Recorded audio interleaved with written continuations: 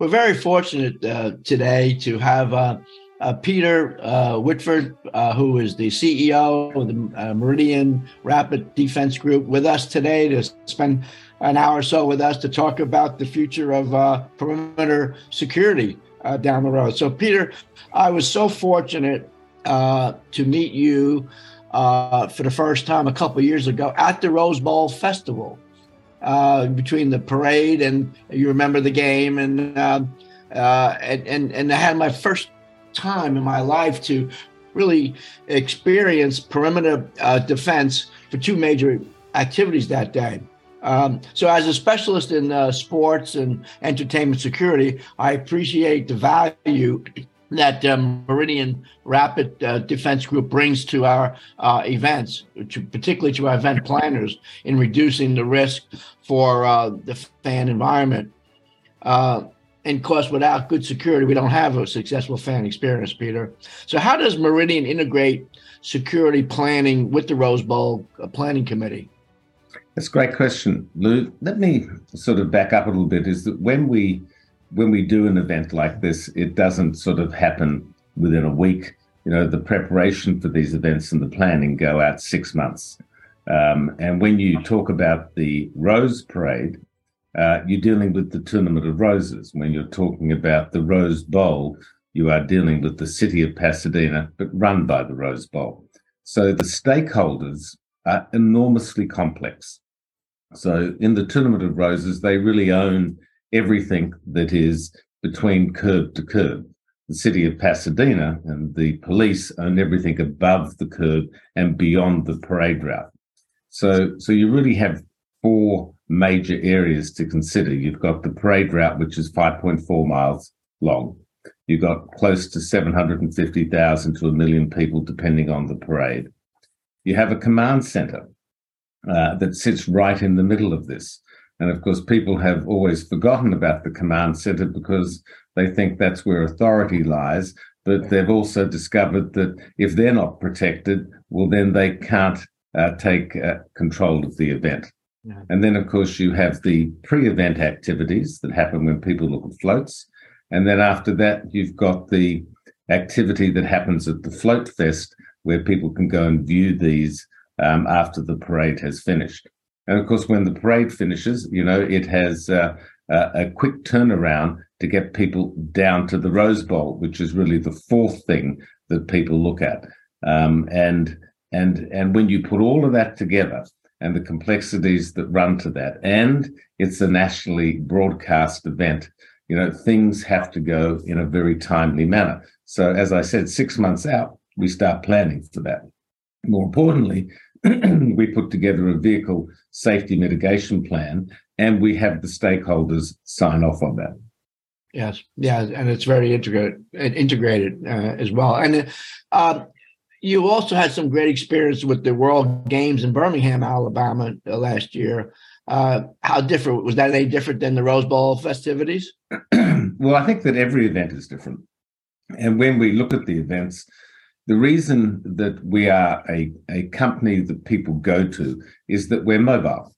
And when you have a mobile product, it can fit in a wide variety of events. So whether we're doing the World Games in Birmingham, or whether we're doing the World Track and Field Games in Eugene, Oregon, or whether we're doing the Rose Bowl, or whether we're even doing the draft for the NFL in Vegas, all of those are different.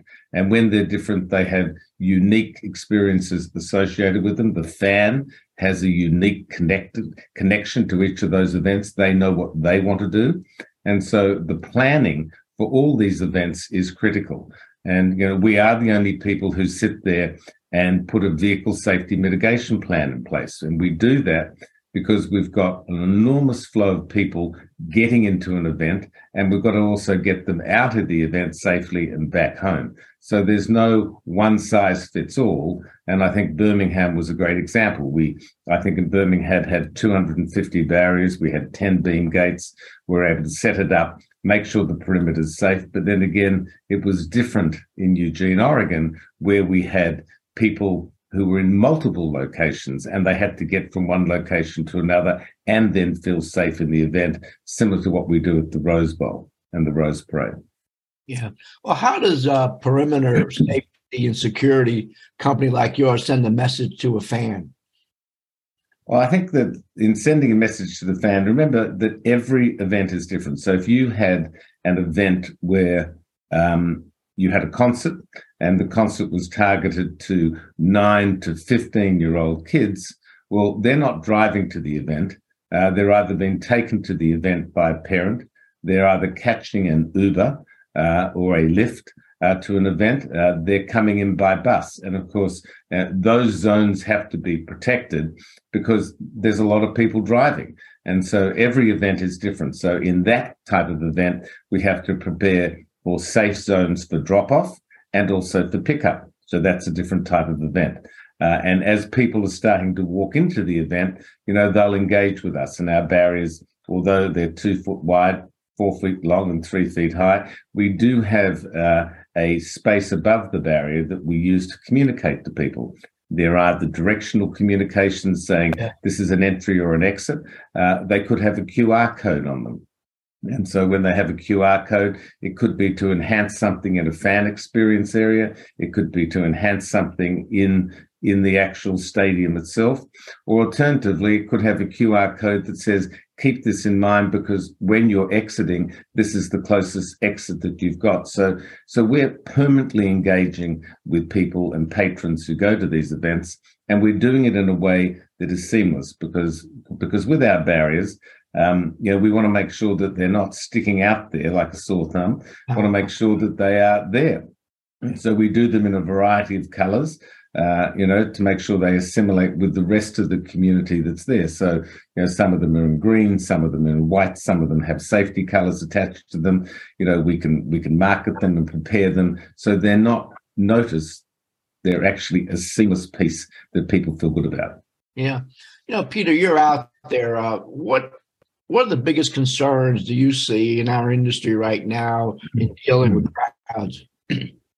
I think the biggest concern that people have is it a safe place? I mean, when you think about areas like Waukesha, where they had the Christmas parade, that was not safe. You have places in Birmingham, in the UK, in Manchester, where things have not been safe. You have farmers markets where things haven't been safe.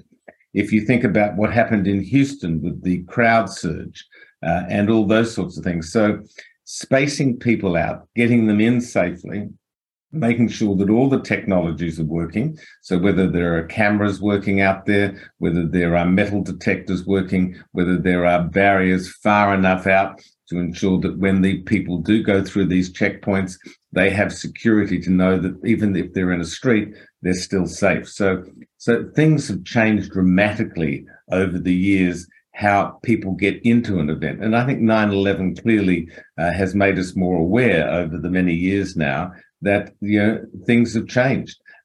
How people use soft targets to get attention is actually very unique today. They want to have the biggest impact with the lowest threshold, and that's where these perimeter securities become even more important today. When you refer to a fully certified vehicle safety mitigation plan, what do you mean? Well, what we first of all do is we ask the event holder, what are the risk factors that are associated, with their event? Where do they see large runways where people can enter, get trucks in there, cars in there, get up to certain speeds? Our job is to, first of all, slow everything down before anybody gets into the event. So anywhere where there is a speed limit that is 45 miles an hour, 50 miles an hour, we slow everything down to 30 miles an hour. So whether we're putting in chicanes or serpentines or whether we're putting in beam gates, our job is to slow things down. When we compare ourselves to other people, there aren't that many accidents in school zones because they slow everybody down to 15 miles an hour.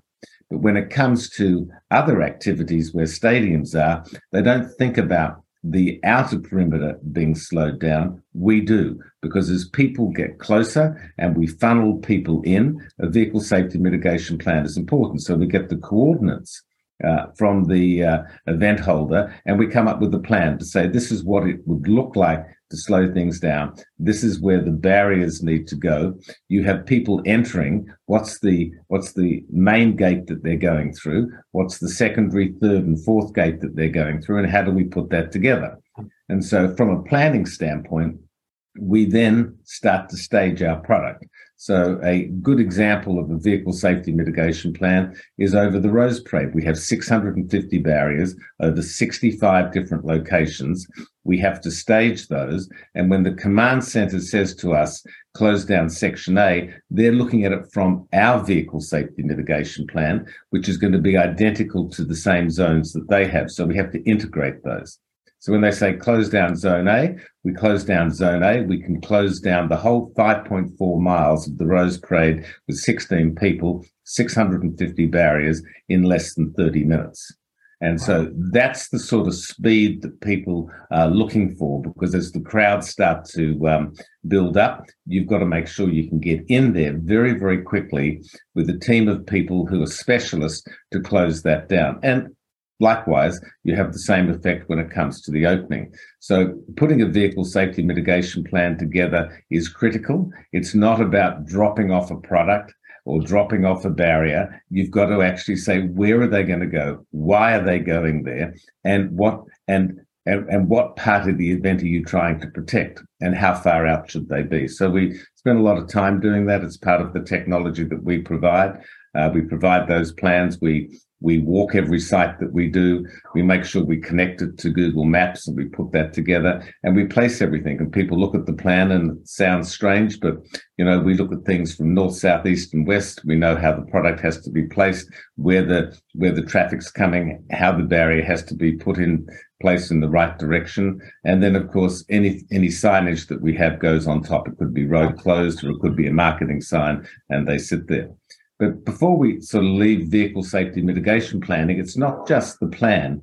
Then we do for every single event an after action report, what we call an AAR, and sit down and say, did we catch everything? Is there anything that we missed?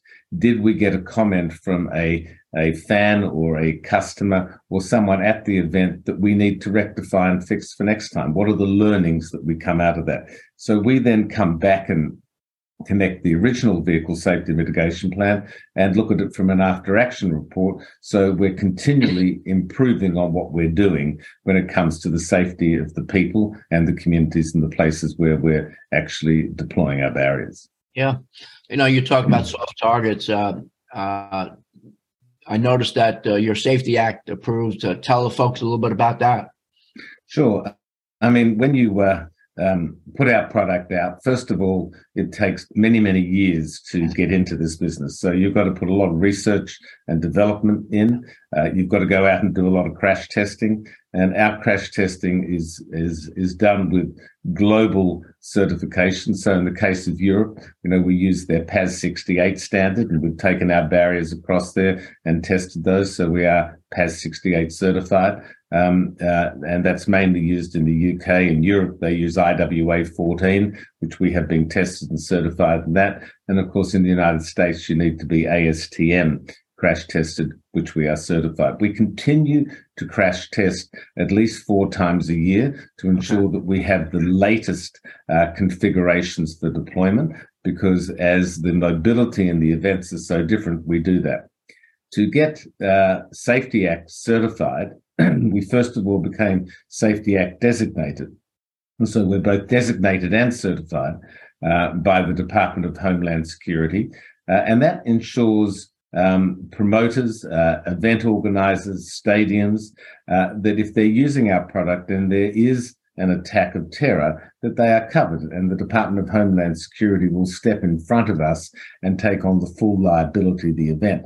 So knowing our product is Safety Act designated and certified really gives an event organizer the assurity that they have the best and the latest hard technology to protect their patrons, and that all the liability is then covered. And of course, we have our own insurances, but to be Safety Act certified and designated does allow us that extra level of protection. To get a Safety Act certification, it's not easy. They go out and they look at all of our drawings, they certify all of our crash tests, they look at all of our factories that we make our product in, they speak to our customers to understand what we're doing, they look at our financials, because it's not something that they hand out easily. And of course, with our vehicle safety mitigation planning and our after action reports, we can now have an audit trail of what we do to ensure that we're always doing the things that we say we do. Yeah, very well done. While I have you too today, let's talk about tomorrow a little bit. We look at artificial intelligence. We're looking at alternative or autonomous devices. We're looking at sensors. Where do you see the industry moving when we talk about perimeter and making smart perimeter decisions? Where do you see where we're going?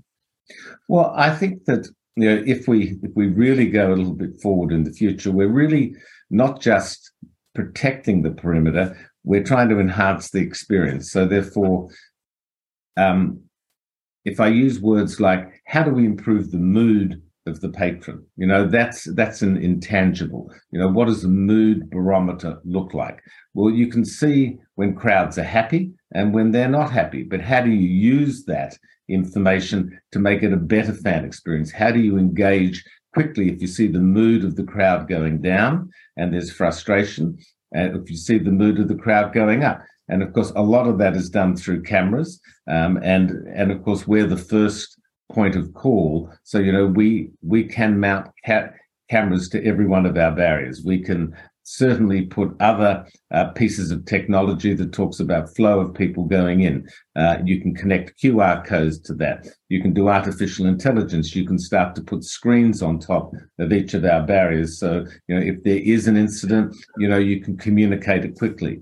If someone has gone through and they have been recognized as someone who potentially could do harm, photos can go up on top of our computer as well. We're very careful to understand what the privacy rights are of people, but we're also very keen to make sure that the safety rights of people are looked after at the same time. So when we think about our barrier of hard technology, we think maybe it could be a smart barrier. So how does it integrate with all the other software pieces that are making these experiences very unique? And of course, when you do this, you've got to do it in a coordinated way, and we would be the first people to do that. Often when we have some of the consortium meetings that we attend with you, and people say, well, there's a lot of technology here, and we say, yes, but if you don't have a patron, you can't use the technology. So we're really part of that piece as well. So going forward, I think there has to be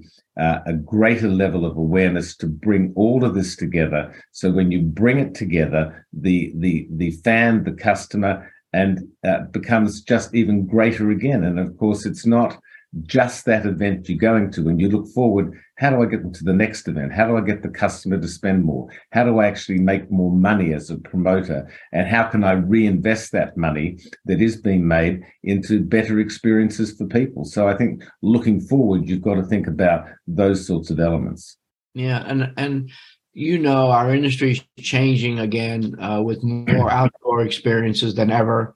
We're seeing a change in premium spacing and large gatherings of people outside stadiums, etc. So you become more and more important to us as we go down the lane here with the changing environment. Well, Peter, it's been wonderful to have you here today, and I want to thank you. And if people are interested in contacting you, how would they contact you? Well, they can get in touch with us through our website, which is meridian-barrier.com. We have a lot of interaction on there. If people are interested in finding out more, we have certain quizzes on the site, which they can take, and it'll direct them in a particular direction one way or the other.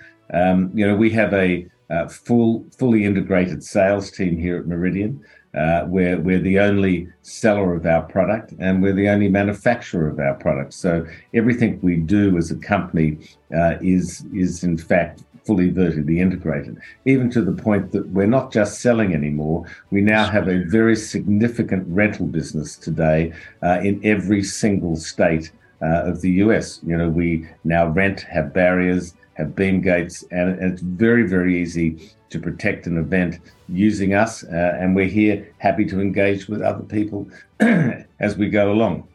My email address, very simple, it's pwhitford, WHITFORD, at meridian-barrier.com.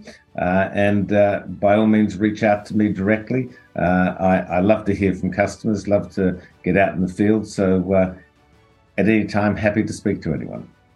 Thank you, Peter. Thanks, Luke. Really appreciate the time.